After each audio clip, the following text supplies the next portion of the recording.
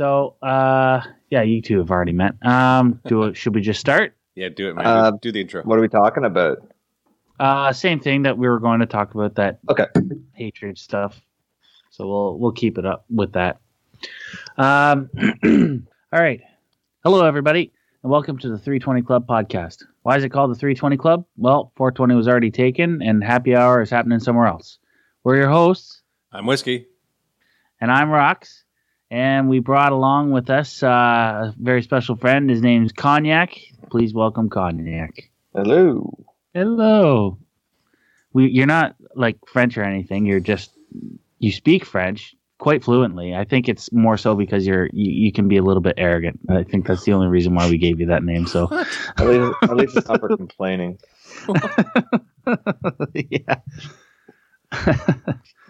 So I figured I wasn't sure how to go about doing this because we're a little this kind of horrible thing is happening all the time. I was going to get into the shooting in Christchurch in New Zealand.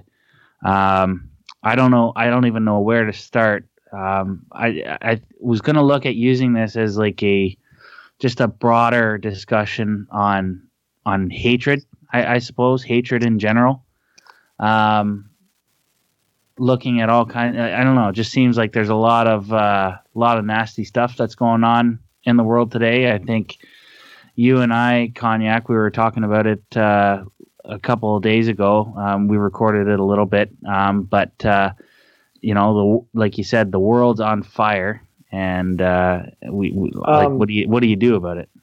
Well, the world's on fire in terms of isolated incidents. We just have more access to information these days. But as I talked about before, all trends show that the world is the safest it's ever been, and the poverty gap is decreasing.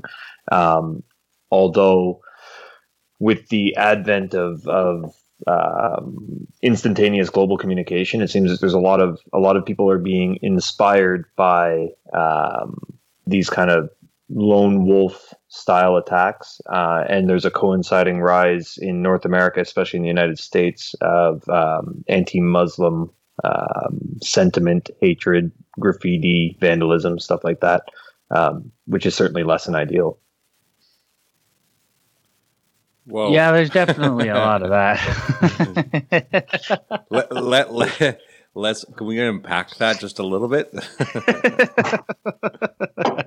Certainly. Well, yeah, I think he just ended this whole thing for us. So, yes, no, yes, maybe. I think we should probably look at it from a couple different angles, and we should maybe look at it. So I think global security, is it the same? I think it's just history repeating itself. You think the rise of colonialism, the fall of colonialism, that translates into destabilized, what we call sometimes democracies, but aren't very democratic, especially in Africa, if you think about it. I thouot you were looking at Eastern Europe there, but okay. Let's see. In the was it the early 80s they were communists, the early 90s they weren't.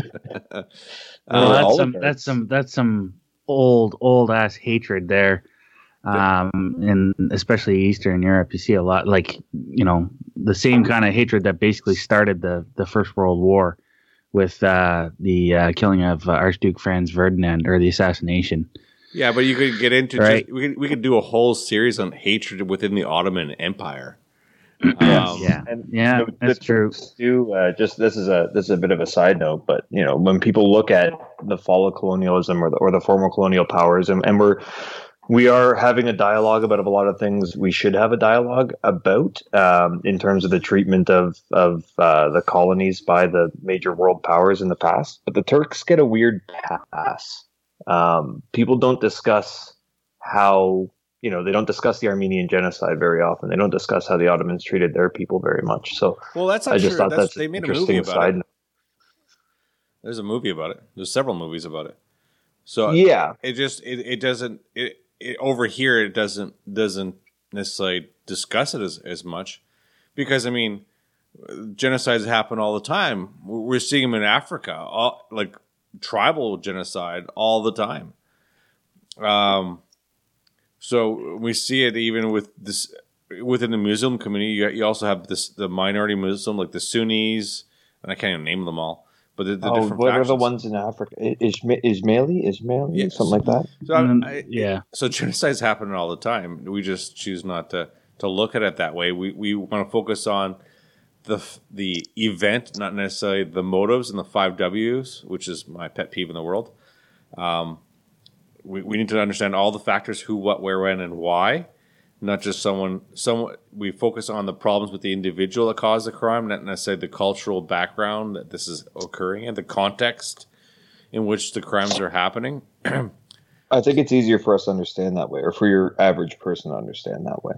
Well, we like people like enemies. People like to know who their enemies are. At least they don't like having enemies, but they like to know who their enemies are, so that way they can, identify them and set out measures to, destroy them. That's part of being human, which is an unfortunate aspect, but it's one aspect that's kept us at the top of the food chain for God knows how long, right? Yeah. Well, I mean, part of it plays into in these incidents in Western countries or Western democracies, liberal Western democracies. I just realized, sorry to interrupt, I just realized I used God knows how long for making an evolutionary argument. Yeah, I enjoyed that. In Western democracies, these somewhat isolated incidents, they're following a trend, certainly, but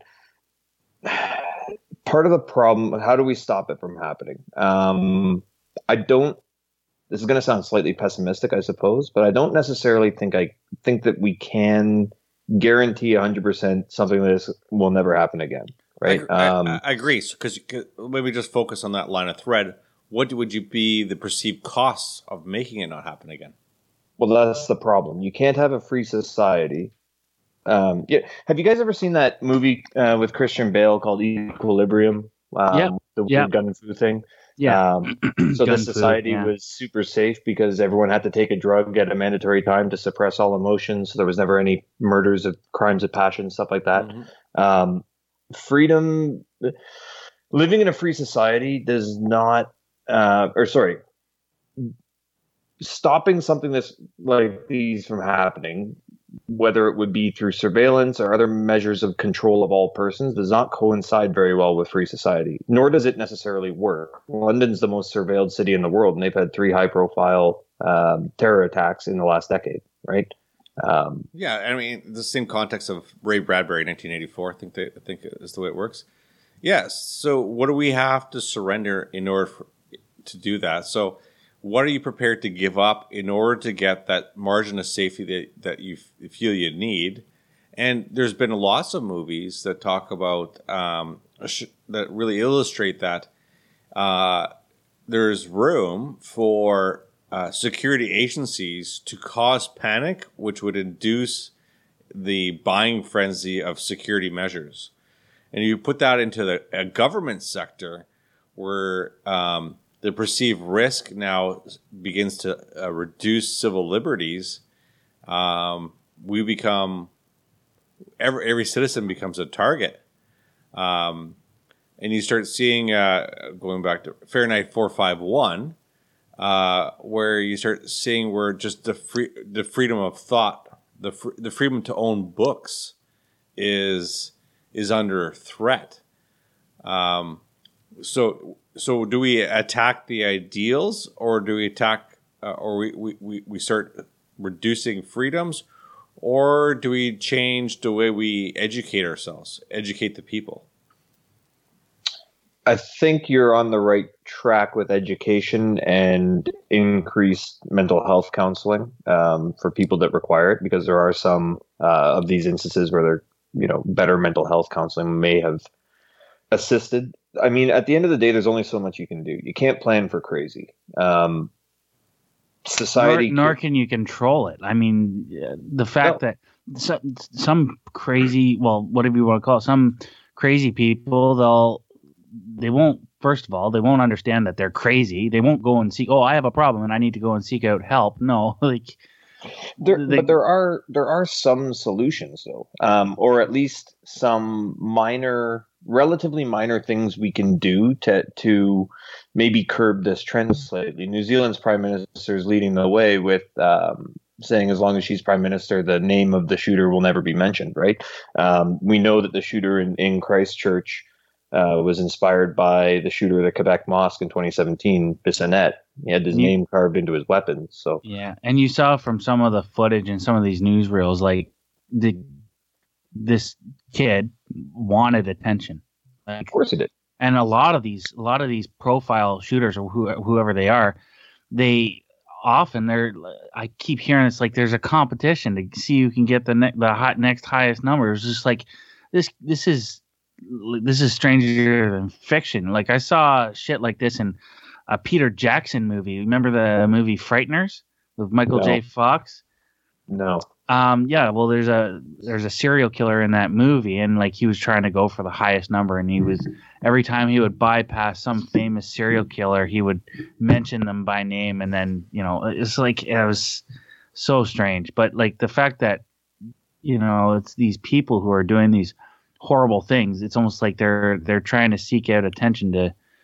I don't know. I don't even know what to make of it. Like I know what other the guy people wrote a have tried to define. 73-page manifesto and put it on Facebook. But I mean, I think we need to put this into context, though, and certainly.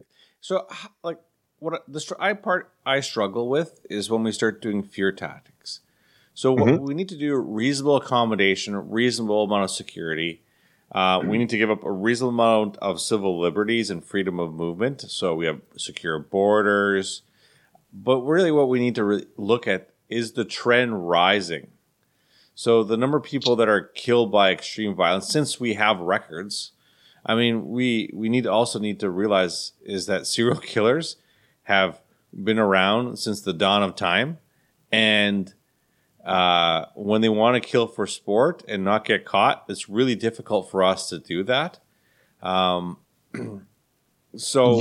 We have to look at the proportionate number of people that were caught and understand there's an error bar there of the ones we did not. Well, the global statistics speak to the odds of any human being meeting a violent end or are rapidly decreasing. They don't use the word murder in the statistic very much because I guess depending on what country it's from, it or how the investigation goes, it could skew the statistics, but the end result is the same. You died a violent death before your time, and that is on the decline worldwide. Yeah, not of like natural causes, or yeah, but it does include war. But it does include war. It does include a war. Okay. Yeah. But that is on the decline globally.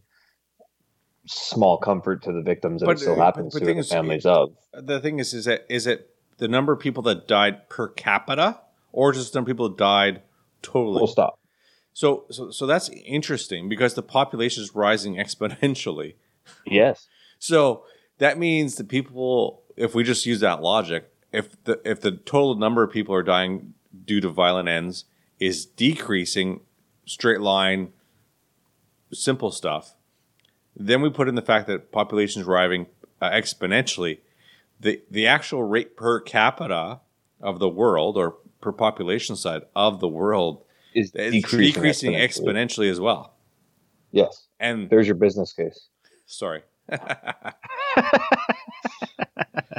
But it needs to be said, because if it's decreasing at an alarming rate, the answer is preserve values, not increase scrutiny. Yes, preserve values. I think we all as people, I think the three of us, from having listened to every one of your episodes except for the second Game of Thrones one that came out. Yeah, you didn't realize there, Whiskey, we actually have a fan amongst us, so it's actually kind of nice. They studied up. So after having listened to them all, that's where my business case joke came from. Yeah.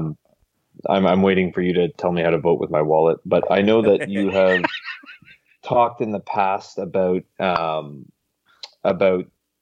the media bearing responsibility for what it publishes or its actions. But I think all people have responsibilities as well. So when the media sensationalizes things like this, it garners attention. And attention, we all know, whether or not we're talking about committing a violent act or being promiscuous or being loud in class as a clown, a desire for attention can be manifested. Negative attention, still attention, right? So I think we all should be voting with our wallets and not supporting any media outlets that are sensationalizing or glorifying in its own roundabout way the actions of these people, and instead maybe take the time to have a discussion on the values that we should be preserving and why it's wrong. Yeah, and true. And I think that's why I like some of the CBC panels, because they bring in people that debate this, and especially when they came the topic of naming the killer, and in the context of journalism and what kind of value the organizations get from publishing it versus what kind of parts they get from not publishing it. And in some ways, I'm kind of torn. So when we talk about responsibility, and here's the diverging part, I guess, is individuals have a right to speak their mind and say what they need to say. But when you're a reporter and you're recording someone, the news agency has the last say. Yes, it's their product. And because they're supposed to be educated, they're supposed to be trained, they're supposed to be professional about their work, I think there's a bigger responsibility there than just the individual saying. But if you're a dumbass just spouting stuff on social media, unfact based, I can't remember which article that we publishing. I get was a protester says they get most of their news from social media, and the rest they fill in their own blanks. Yeah. The problem with, in case anyone's listening that doesn't know what the problem with that statement is, social media algorithms only show you what you want to read, so you're not actually learning anything. You'd be further ahead than not reading. Yeah, it's a continuation of your confirmation bias. That's all it is. Yeah, it's groupthink, right? Hey, look at you! You use big words. Yeah, I can be bias. taught. After 24 episodes, I can increase my vocabulary by 1 or 2 words. Screw you. I mean, he is the guy that he chose the 1-syllable names. So. Well, I had 5 letters. That's all I could spell it today. Hey, you're lucky I can pronounce yours, Cognac. It's because I told you 7 times. There's an N. I think, okay, so I'll agree with the point that there is maybe more of a burden of responsibility on the behalf of journalists and journalism in general. But the problem is you go back to the business case, negativity sells, man. Like, of course it does. Fires, murders. Good news isn't news, right? Yeah, and exactly. That's not just a facetious statement. We don't even call it good news. We call it slow news day. Well, but because it's not. People say that as a facetious statement. Like, good news isn't news. But of course it's not, because if everything's good, there's nothing new. It's how it should be. It's what we expect. I think it so goes what sells deeper is the unexpected. It goes deeper than that, though. Like, because everybody can relate to misery. So misery is, there's always something you don't have. There's always something you could do better. And there's always something you could do to feel better about yourself. That is universal. I don't know if you've met me before, but no, it's a joke. Anyways, but the problem is it feeds into that relating personality. Most people, if you're not go into the relating side of their psyche, saying I can relate to that, or it makes them feel better because those people are worse off. But when people do well for themselves, or they're you look at the sunshine list, so to speak, when people are doing well for themselves, there's a bit of envy there and hatred. Yeah, but that's because they're lizard people. Secretly ruling the world. Well, the sad part is you and I both will probably be on the Sunshine list next year. Yeah. The Sunshine. We're not talking about the newspaper column, are we? Yeah, we are. Sunshine Girls. You're gonna be a Sunshine boy. You went in the gutter, dude. You went to the gutter. The Sunshine list it comes out in Ontario, and anybody that is making over 6 figures gets published on it. Yeah, I won't be because I live in La Belle Province. So there's no Sunshine list here. There's just obscene taxes. Yeah, that's got to pay for the language police in the Democratic People's Republic of Quebec. Unlike Ontario, which is turning into a police state. Yeah, it is. Yeah, you guys are going the other way. Yeah, we talked about it. Cognac and I were talking about it. The idea that there's speech limiting laws being put in place, as well as the like the recent breathalyzer law that got put in place in Ontario, where police don't need a reason to give you a breathalyzer test. They no longer need cause for reasonable doubt. Yeah, that's right. But well, you said it better. Yeah, so my old man was a cop, and he has a major issue with it because physical searches, physical samples such as a breathalyzer are like the most intimate type of search you can do. So they generally require the highest oversight from legislation. But to remove that, and then everyone to just kind of collectively agree it's fine because it's and this is where we were talking about what do we give up to ensure safety. This was kind of skirted under to curb drunk driving.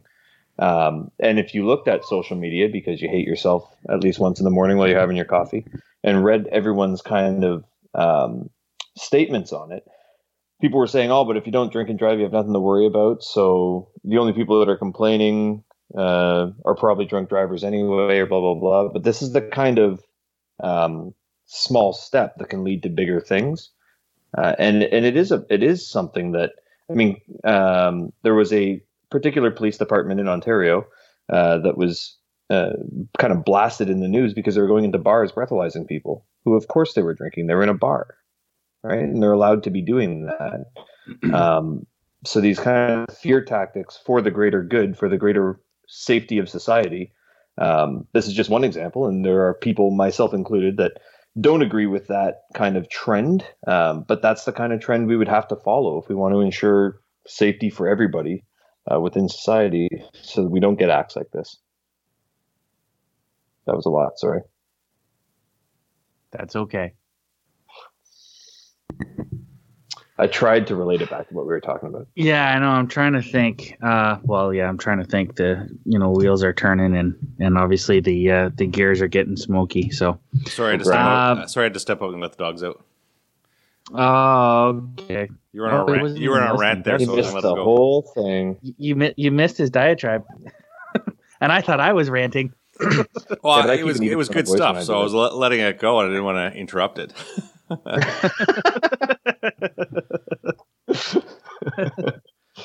No, but so if we go back to like what we're willing to do and the preservation of evidence, and really start thinking about all the movies and books, and it's really history kind of repeating itself. What can you do? What can't you do? Personal regulation, conforming. So it is funny. On one hand, in Ontario, you have the surrendering of certain rights and laws for the, breathalyzer. In contrast to having liquor at every corner store. Yeah, but that's fine. We've been doing that here in Quebec for years. No, but you got to see the irony. Oh, certainly. They're simultaneously making it easier to charge you with a violation caused by drinking while making it easier to access for everybody. Yeah. Is it some sort of weird... It's a trick. It's a trap. It's a trap. It's a trap. It's a trap. Yeah. Well, we were talking... I'm going to have to insert that in. We were talking about this last week, too, Whiskey. The there's all sorts of weird legislation going on, and we were talking specifically about the marijuana laws in the province of Ontario that you can own 4 plants, and I just don't understand why you can only own 4 plants. It doesn't make any sense. I have 60 bottles of liquor in my house, 60 bottles of scotch. That's fine, right? That's more than one person could reasonably be consuming in a short time frame, but there's no law against having that in your house. If I try to sell a bottle to somebody, that's a crime and I'll get punished accordingly. So I don't understand what the 4 plant thing is all about. If you want to pay Ontario's hydro rates to have a basement full of pot, you do you. Yeah, and I think you're right. I think something's to be said. I think what we need to recognize too is this is an evolution, and we see laws and regulation as static entities. And for the most part, they're not. And really, many of them need to do, they need to have first contact with the legal system. So it takes one person to stand up saying, I ain't taking that, and I want to go to the court, and then I'm going to go to Supreme Court, and I'm going to fight it. I'm going to create a precedent. And we saw there are a lot of lawyers saying that about this new breathalyzing legislation in Ontario, that it won't hold up at the Supreme Court. So it just needs to be a damaging enough situation where somebody can't tolerate it. And we saw that with the Nova Scotia person that went to Quebec, bought a truckload worth of beer, and came back, got charged with bootlegging. So yes, because despite free trade between provinces and no provincial trade restrictions being in the Constitution, it's not the practice within the country. To the tune of, it costs us about $17 billion a year, according to one article I was reading.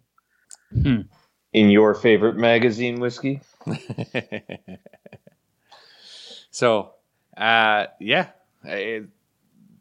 provinces need to really start working together better. Oh, it's obscene. I mean, I moved from Ontario to Quebec this year. Not only did I have to, so the way Quebec works, when you get a license in Ontario, you just go to the MTO, or the Service Ontario now, they take your picture, you give them your $90 or whatever, and they send your license in the mail. In Quebec, there is one person in the city of Quebec authorized to do between province changes, and she happened to be on vacation. So the only appointment I could get before my Ontario license expired was to drive from Quebec City to Saint-Jean-sur-Richelieu and back, which was to the tune of about 6.5 hours, all to get a license. Bureaucracy is at its finest. And when I got there, I not only had to give proof of my residence in Quebec, which makes sense, but also proof that I had lived in Ontario. And apparently having an Ontario driver's license does not count. Oh, that's awesome. That's it was so amazing. Backwards. I brought my university degree. Oh, that's perfect.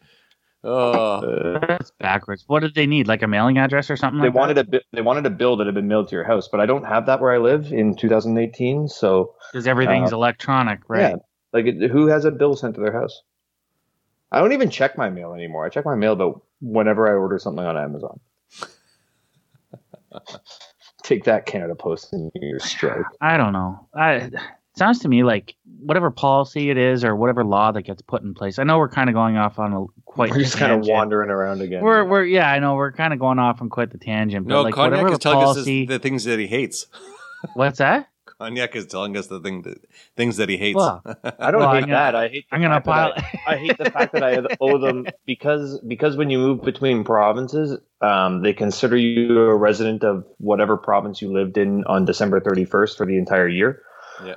And because the DPRQ's tax rate is so high, I owe Quebec like 14. I pay 14% higher tax here than I did in Ontario, and I owe back for the 8 months that I lived in Ontario. But because I moved to Quebec, I'm considered of having lived in Quebec, and that's unfortunate. That was a very, very expensive Monday last week. That sounds brutal.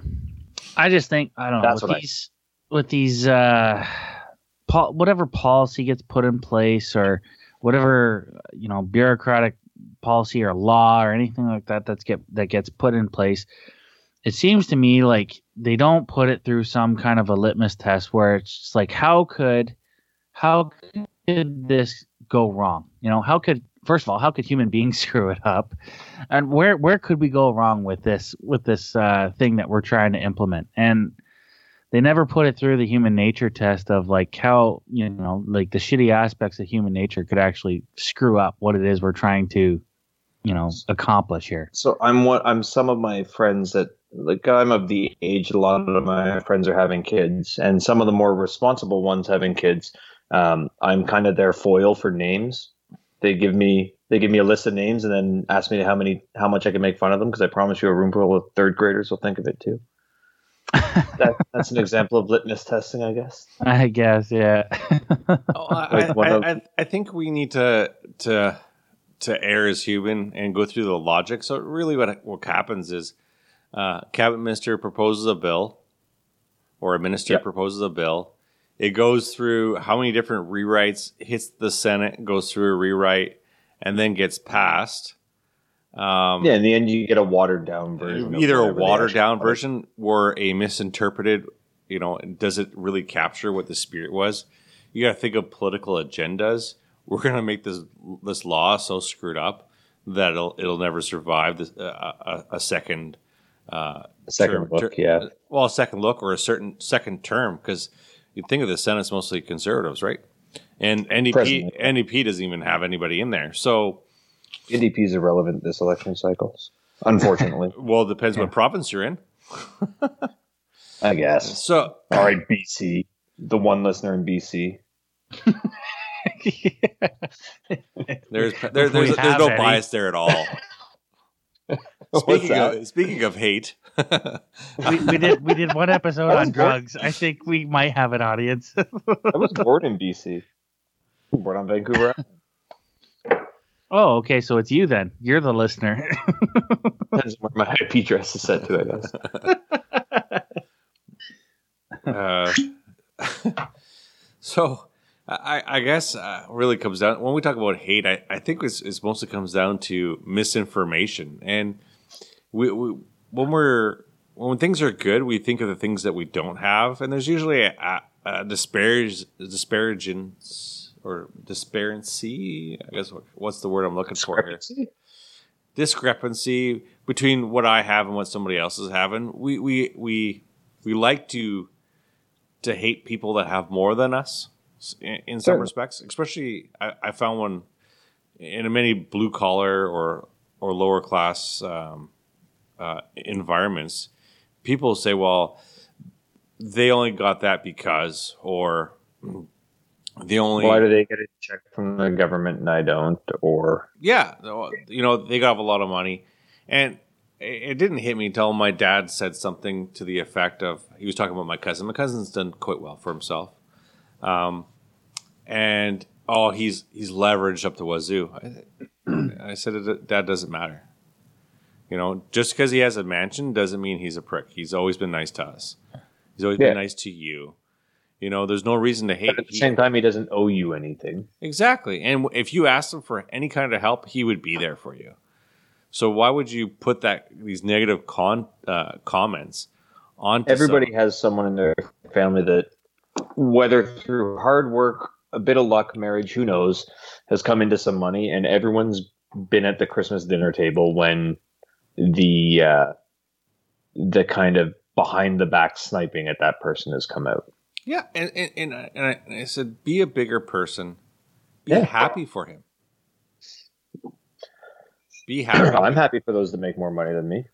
And you know what? Maybe instead of criticizing or taking it down, is figure out what you could do to emulate, necessarily to get ahead or do better for yourself. Yeah. Do you think a lot of hatred stems from the type of have versus have not? Do you think there's a lot of that? If you just look at the Jewish side of Nazism. Yeah, there you go. Or one at a time, please. I want to get that one in there. Don't y'all answer it at once. Go ahead. Say it, whiskey.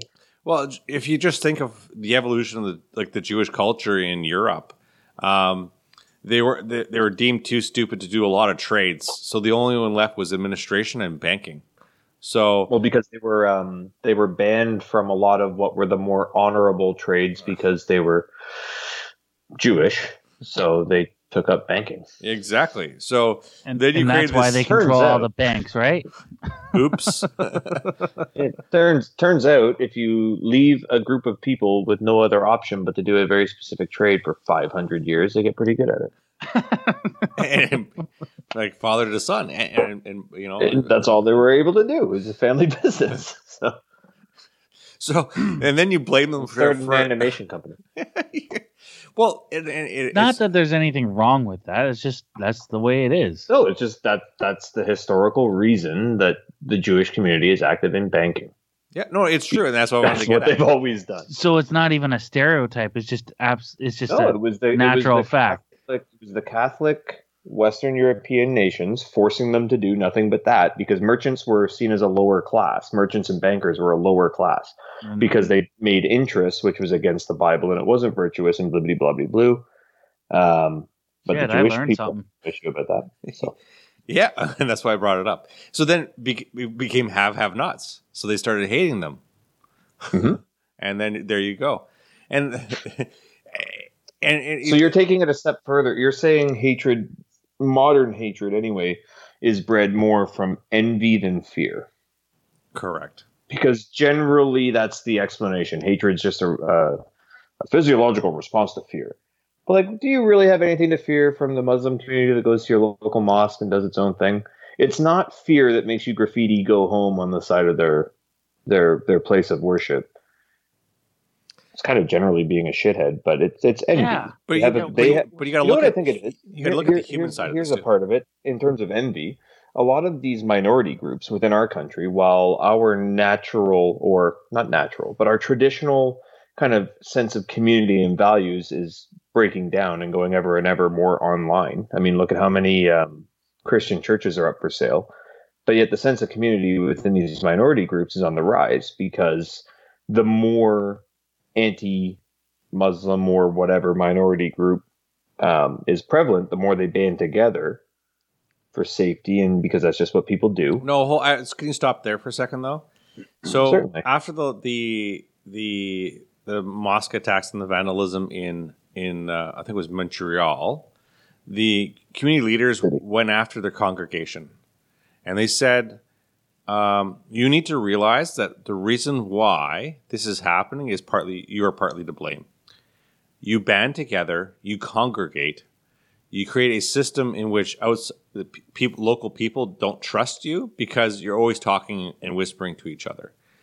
If you integrate it as part of the community, I didn't say assimilate, but integrate as part of the cultural fabric of the area, we'll see a difference in the outcomes because people will understand us better. Well, look at Chinatown isn't in that every city, right? There's a Chinatown in every major city, and they've integrated very well for themselves. Well, or just look at Greater Toronto area. Just look at the Greater Toronto area. I mean, you look at places like Brampton, or the amount of people that come out of Toronto Airport, and they just, where they settle. I'm not like, I'm trying not to be. They call it insensitive about it, but yeah, I know it's exactly it. Like, I'm trying not to be insensitive, but it's like there's a reality I can see with my own two eyes. The majority of the population is what it is, right? So I'm not saying there's anything wrong with that, but to your point, when you talk about getting people to integrate into the community, like, are you asking them to change too quickly? Because nobody asks the Scots or the Irish to. I mean, we're all English-speaking white Caucasians, 100 plus years ago, immigrating into North America. But you get groups of people, and they didn't expect them to all integrate together. In fact, they did quite the opposite. You had communities of Irish. They shipped them out west to settle towns. Canada's got a very different history with immigration than is a usable model otherwise. I would look more towards European countries, because the Canadian immigration, I mean, look at all the Ukrainian towns between in Saskatoon, that useless bit between Alberta and Ontario. Gentle. That's gentle. where I know. You were born there. No one else has any excuse to go to Winnipeg. I worked there. I know. Yes, and Vancouver Island has all the food you can eat. I grew up in Bramladesh, bro. I feel like we're generating a small little animosity on this podcast. It fits the theme. It's like Coke versus Pepsi, or PlayStation versus Xbox, or PC and Mac, or some stupid shit like that. Yeah, those all if have Kanye real likes it, defined- I don't. Coke, PC, and PlayStation. What? What? Cognac? What now? You heard me. I did not. Whiskey, I did not. What did you say? I said if you like it, I don't. All right. So Coke, PC, and PlayStation. That's what it goes. All right. All right. Anyway, so I got so we have a very different model for the way our communities sprung up circa 120 years ago than most other countries do, because we had a government organized program to move people to different areas of the country in like waves. Yep. So the integration piece, the model doesn't fit as well in Canada as it does in a city like London. The first mosque in Europe was built in London for the Pakistani soldiers. It was built by the British Army for the Pakistani soldiers serving there. This is not anything new to the British. Right. Go to Birmingham. Right. Birmingham Airport offers one-way flights to Istanbul, or direct flights to Istanbul. It's the only place in England that you can do that, because The that's plane where the goes majority and never of comes back. Fun fact about Birmingham. I read something a while back that Birmingham was described as having the worst accent in the world. Was it Birmingham? It's a disgusting accent. It's Yeah. Peaky Blinders. It's Birmingham. Yeah. Well, that's Dudley, which is where my grandmother's side of the family is from. The Black Country. Not for any racist reason, but because that's where the coal was. Anyway, so as I regain my faculties from laughing so hard, Well, you ain't seen nothing yet. I think we should probably add into the fact that the way our immigration, you mentioned immigration and settlement, but look at the way our modern immigration system works. You have to have a sponsor, and the most likely sponsor are friends and relatives. When friends and relatives sponsor you, they're going to bring you to live with them, or they're going to be where they can check on you and be around you. So that there's a natural or inherent to that program is a resettlement. When I was growing up in southern the most Manitoba, expensive areas of the country. when I was growing up in southern Manitoba, I had some friends that were Chinese, and they grew up in Carberry. In Manitoba? Yeah, they grew up in Carberry. And if anybody knows Carberry, it is the middle of nowhere. How'd they get there? By train. The car I break wasn't down, going to or- say it. By rail system. Stop. Just double down on it, eh? I couldn't help it. It was low hanging fruit. So I will be the one that say that's not very nice. No, it's not very nice. I admit that. We've apologized. Yeah. But I mean, we do have Chinatowns. We have cultural refuges all over. Like my Mennonite family, they came over with the Ukrainians in one of the immigration waves, and settled in that area in southern Manitoba.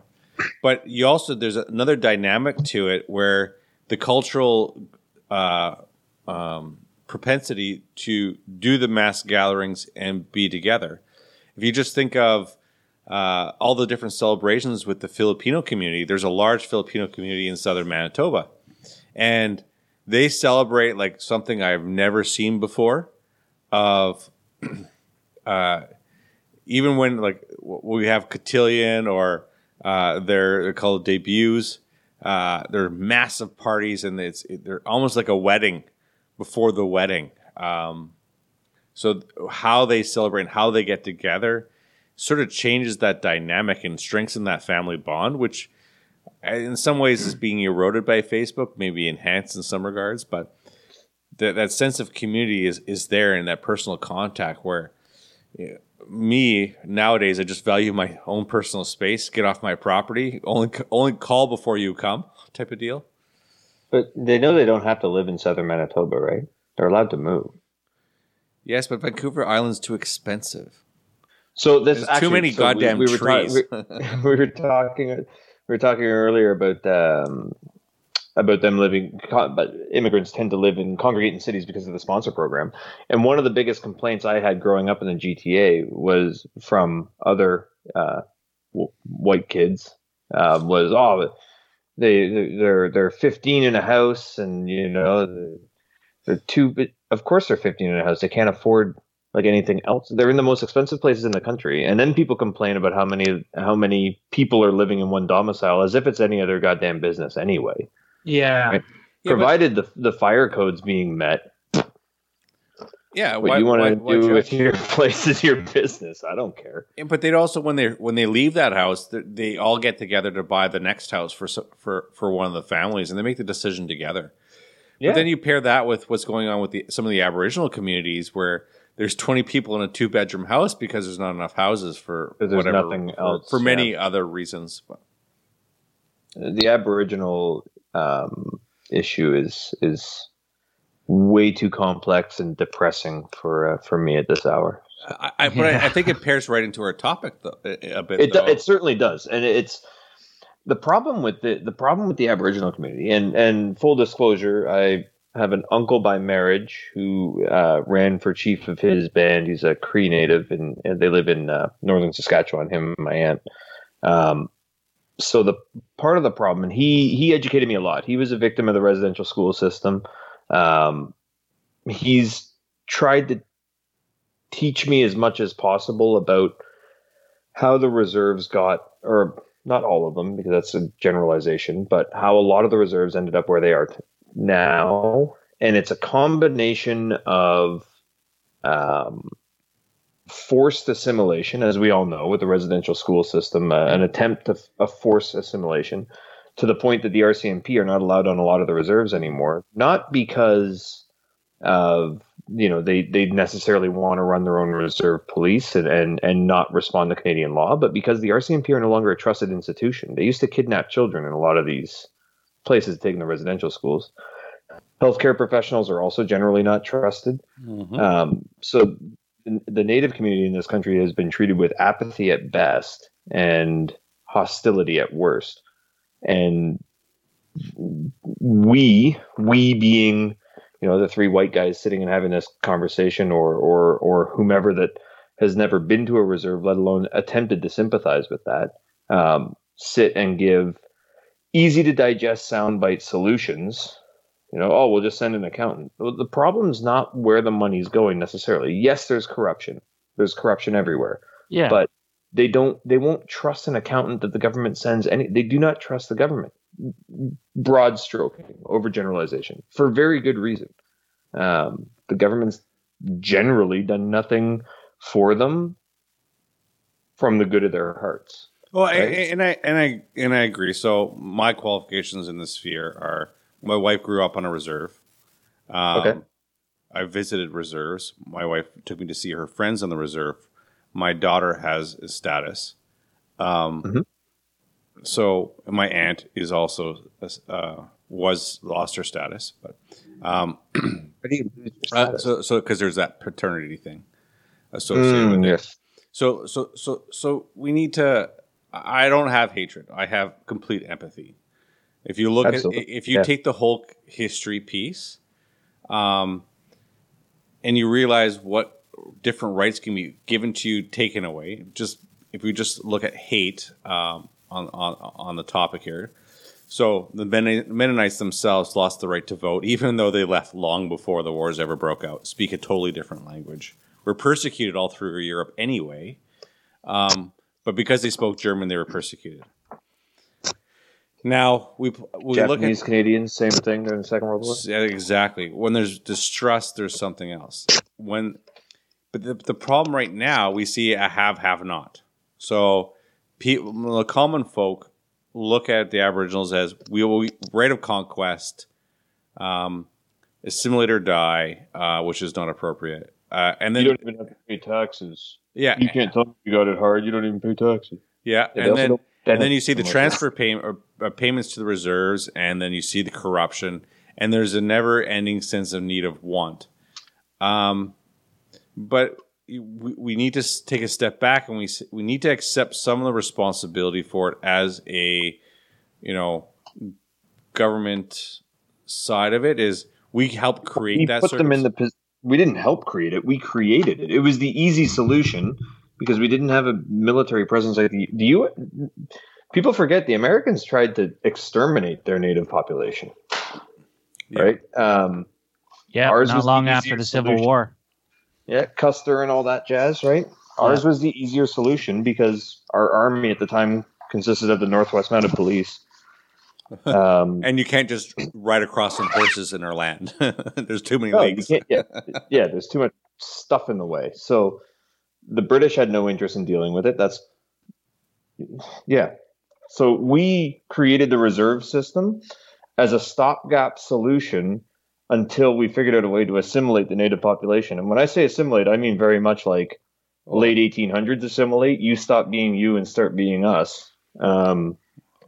And that just kind of never happened. So we're stuck with this half-developed legal system that's still, well, until very recently, was still unfortunately named the Indian Act, in how to administer this. And we talk quite a few times, like the government had several opportunities and has done several consultations where they actually came up with a number to try and resolve this. The government said that's too much money. Let's not deal with it. Well, we got what was it? 8 months ago, the government spent $50,000 in court or something to not pay for that Aboriginal girl's braces, like $3,700 worth of braces. Oh, it's ridiculous. Because they don't want to set a precedent. And because they don't want that $3,700 to turn into $50,000. But it did for a girl to not get her teeth fixed. And we're not talking cosmetic dental work. We're talking she can't eat properly. Yeah. Oh, it's ridiculous. And the way the reserves were set up is ridiculous. Yeah, and the way a lot of the reserves were set up were designed to disadvantage them. So it was ghettoization under another name. Well, even worse than that. Because where some of these communities are, like circa 1930. Worse. Yeah, I would say it's even worse than that. Because when you look how remote some of these reserves were pushed, they were taking off prime land. Where their native hunting grounds were, it was easy for them to get around. They were pushed into corners where they couldn't operate, where it's just swamp. Also, generally toxic, a lot of toxic contamination. So a lot of the reserve lands happen to get moved on to former mining sites or former defense sites or whatever. That the ground is very contaminated. I have a very close personal acquaintance that does a lot of research in the north in the Inuit communities about the toxic waste in various forms that they're being forced to live on. Totally. And they were given unsuitable land. Totally. And I think we're in agreement there, just using different words. Yeah. And not want to go into a topic of fixing it because I believe I'm quite ill-qualified to do it. Smarter people must have tried to solve that problem. So. Well, smarter people, richer people, and then they just shelved the project. But I think it comes down to is that if we fail to understand a bit of empathy, to understand what the other groups are going through, there's a likelihood of hate. And we should be mindful. And we start talking about multi-generational hate, because I think as things happen and there's a breakdown in education where you have a person that leaves home early, they sort of stop growing in certain respects, and that hate can foster in different groups.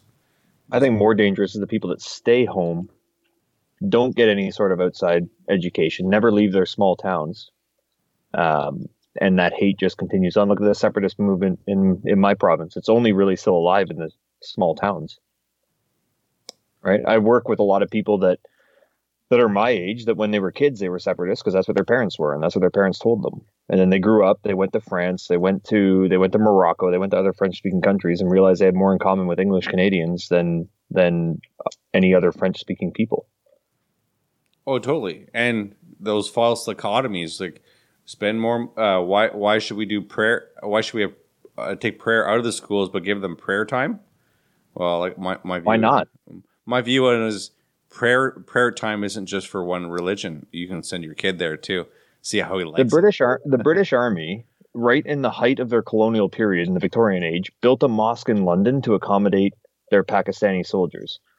They just called them Indians at the time, but they're Muslim soldiers.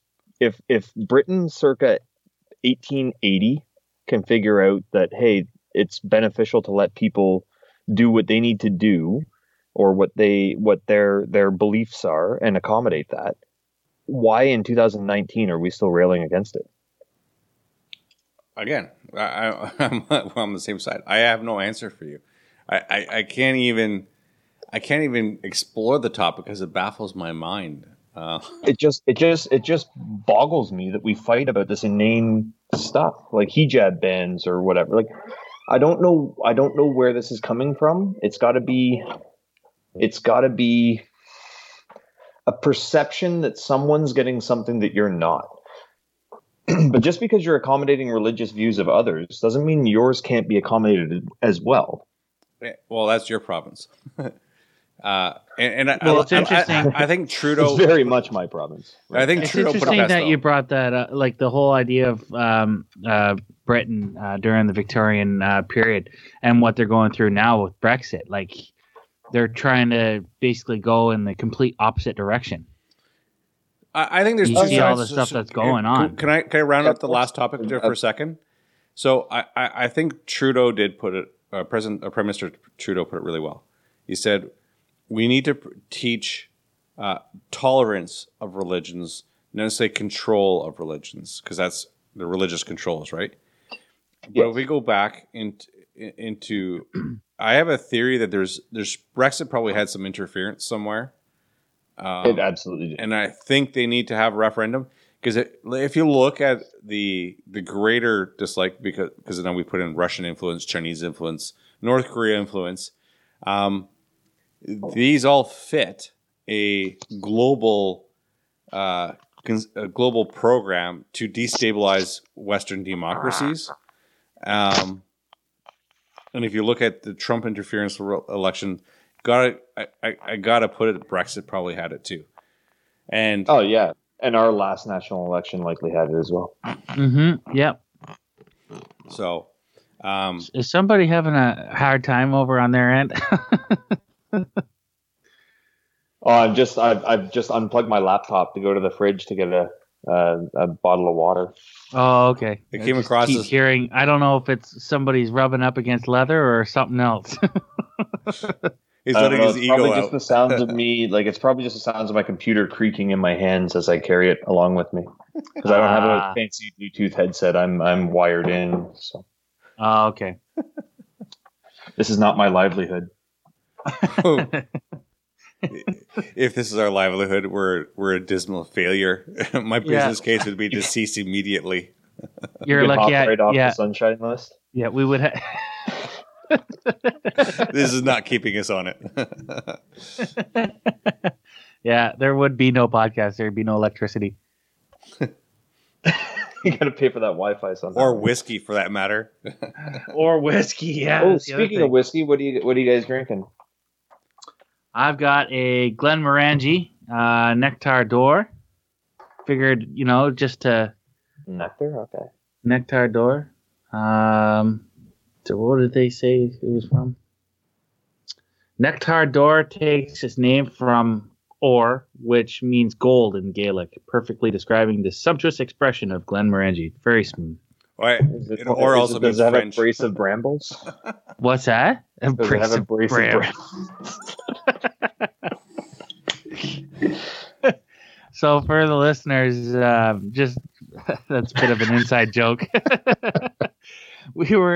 I'm part of a whiskey club here in Kingston, and I had both whiskey and cognac over for this little meeting or whatever, and they were explaining one of the flavors and tastes of one of the whiskeys, and amongst the flavors it said it was a brace of brambles. I don't know what the fuck they're talking about. They usually they got like cinnamon flavor, and it tastes like the ocean breeze. Like, what the fuck are these people on? Like, they must be taking mushrooms before they're drinking whiskey or some shit. Oh, it's I don't know. Just a marketer doing their thing. Yeah. What about yourself, whiskey? What do you got going on? I'm drinking Blue Label. Ah, nice. Holy. Nice blend. Yeah, whatever.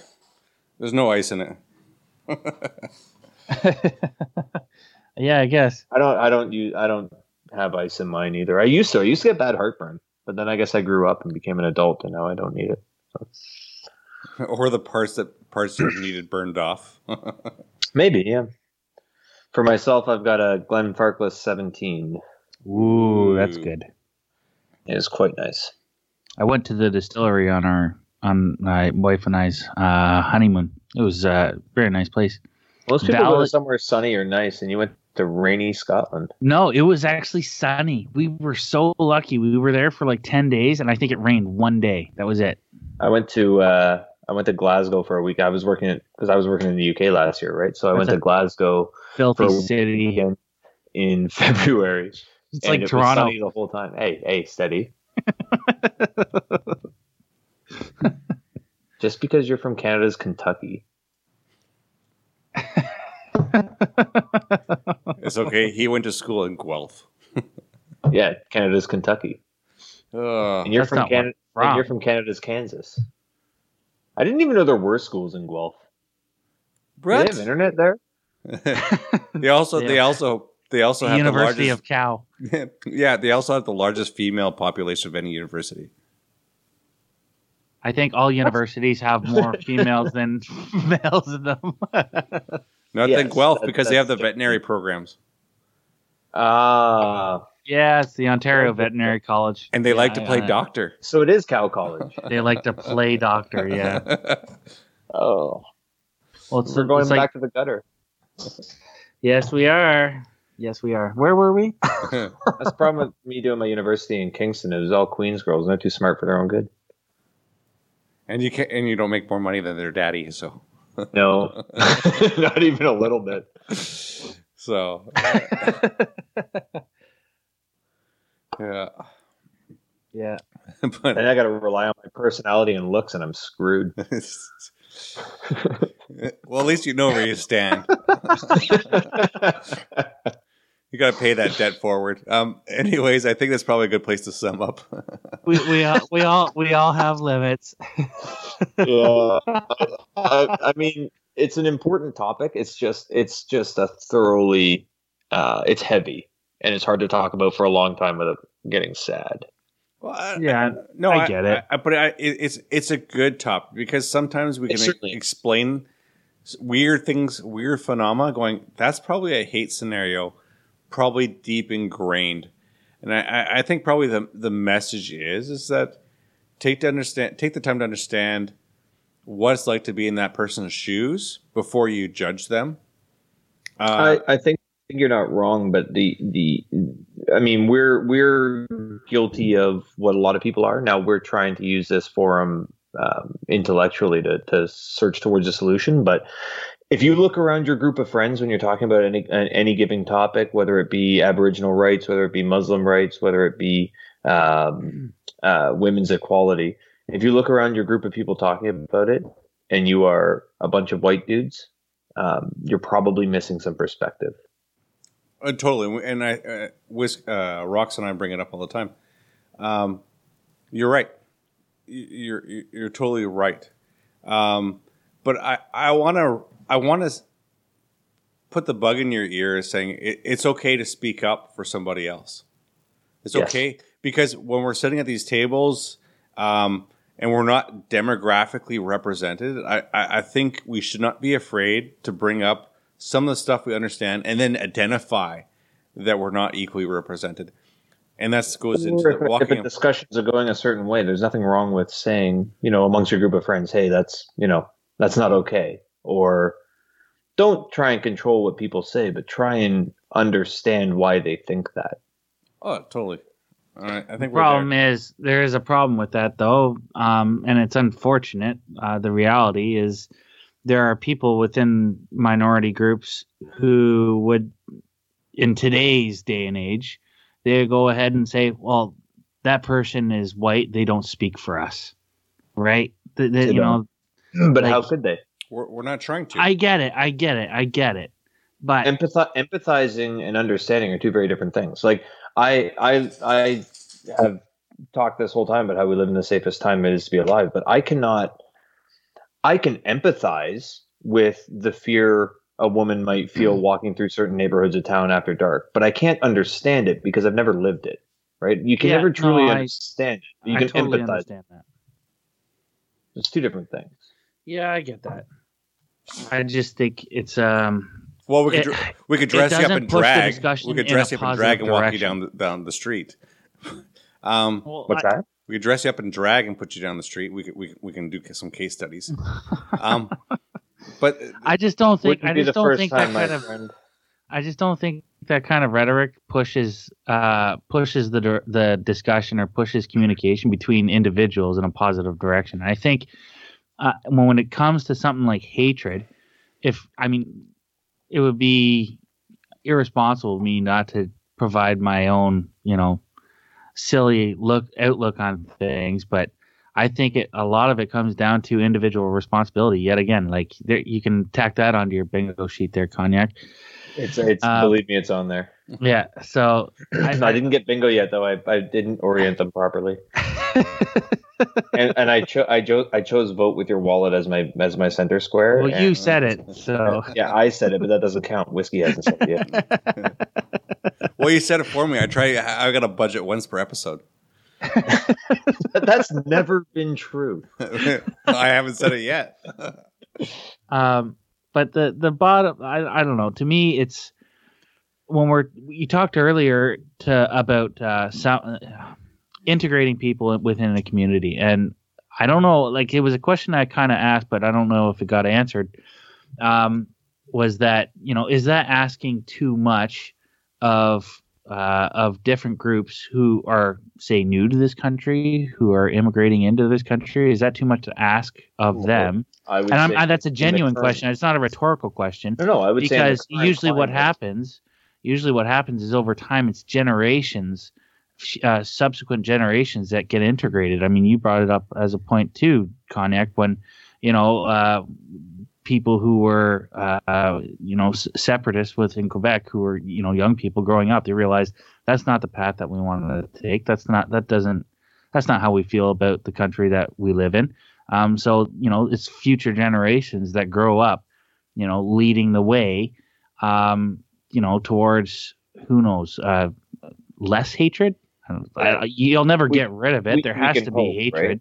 But to answer your question, because you said it's not rhetorical, I think I think in some cases, certain minorities within North America and Western Europe have been made to feel especially unwelcome. So it's very difficult to integrate when you're being looked down upon or made to feel unwelcome. Totally. Or in the case of, as we were talking earlier with our Aboriginal community, there's systemic barriers to integration in place. I totally get it. And usually the solution was, send all of their kids into the public school system and get them talking with all the other kids. They learn the language, they learn the culture, and everybody kind of blends in together. But when a culture becomes completely saturated by one group or another, they start influencing how. And that's what happened here in Quebec City. We have the Wendake Reserve that's part of Quebec City. Weirdly, because Quebec has a much worse history with its natives than the majority of the rest of the country. But weirdly, Wendake, they were never moved away from here. It's a borough in Quebec City now, and they've integrated very well. Well, there's Newfoundland, where they tried to exterminate. Newfoundland tried to exterminate them all. Yeah, but they weren't ours at that point, so they're still part of. It's not our problem anymore. No, I think their own thing. Go along with the logic of summing up, and I just want to end with the notice, like empathy is important, understanding is important. You may not be able to speak for them, but at least identify what you don't know or don't understand as part of the conversation. And I think if you do that, the conversation will be much healthier rather than labeling, which is done usually in ignorance. And if you ask a member of these communities and you have an open mind and are actually willing to listen and not just spout diatribe at them, generally speaking, they'll be willing to tell you what the issues are.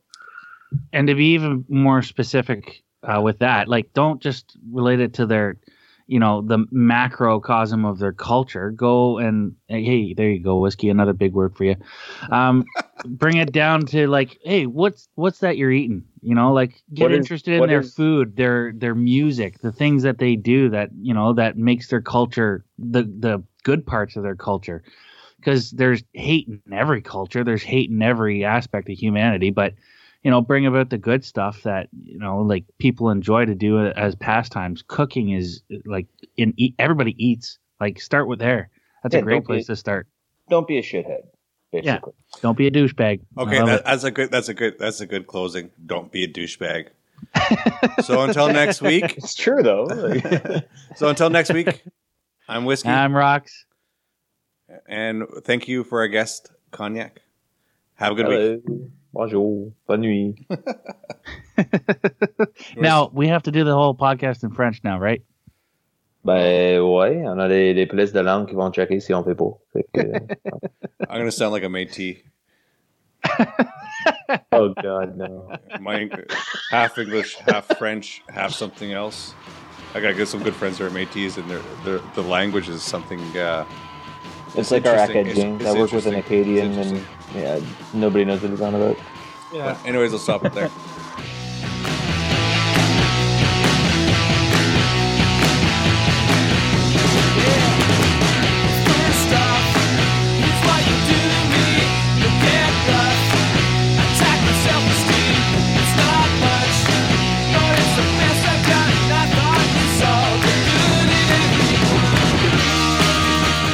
Hey everybody, Rox here. The song you're listening to is called The Good in Everyone by Sloan. I thought we'd throw in some good old Canadian garage band music for a change. Actually, the reason I put the song in was because at the time of researching a topic like hatred, if you can call what I do research, this song came on one of my favorite Toronto-based radio stations, also known as Q107. The lyrics kind of put a smile on my face, and it was actually pretty cool that our discussion naturally ended out on that note. So, thanks to my co-host Whiskey, and thanks to our guest Cognac, but also thanks to Sloan for keeping our heads up. Okay, cheesy part over. Still got to do the shameless plugging. So, please like and subscribe to our podcast wherever you've started listening to the 320 Club. We're currently on iTunes, we're on Google Play, Stitcher, Spotify. We're kind of on YouTube, but not really. Still need to crack that nut when we get the time. But as you know, we're looking for more ways to expand. If you do want to help out, please write us a review on Facebook. Tell your friends all about this new indie Canadian podcast, and feel free to get involved in the conversation. Thanks again for listening, and stay tuned for more 320 Club.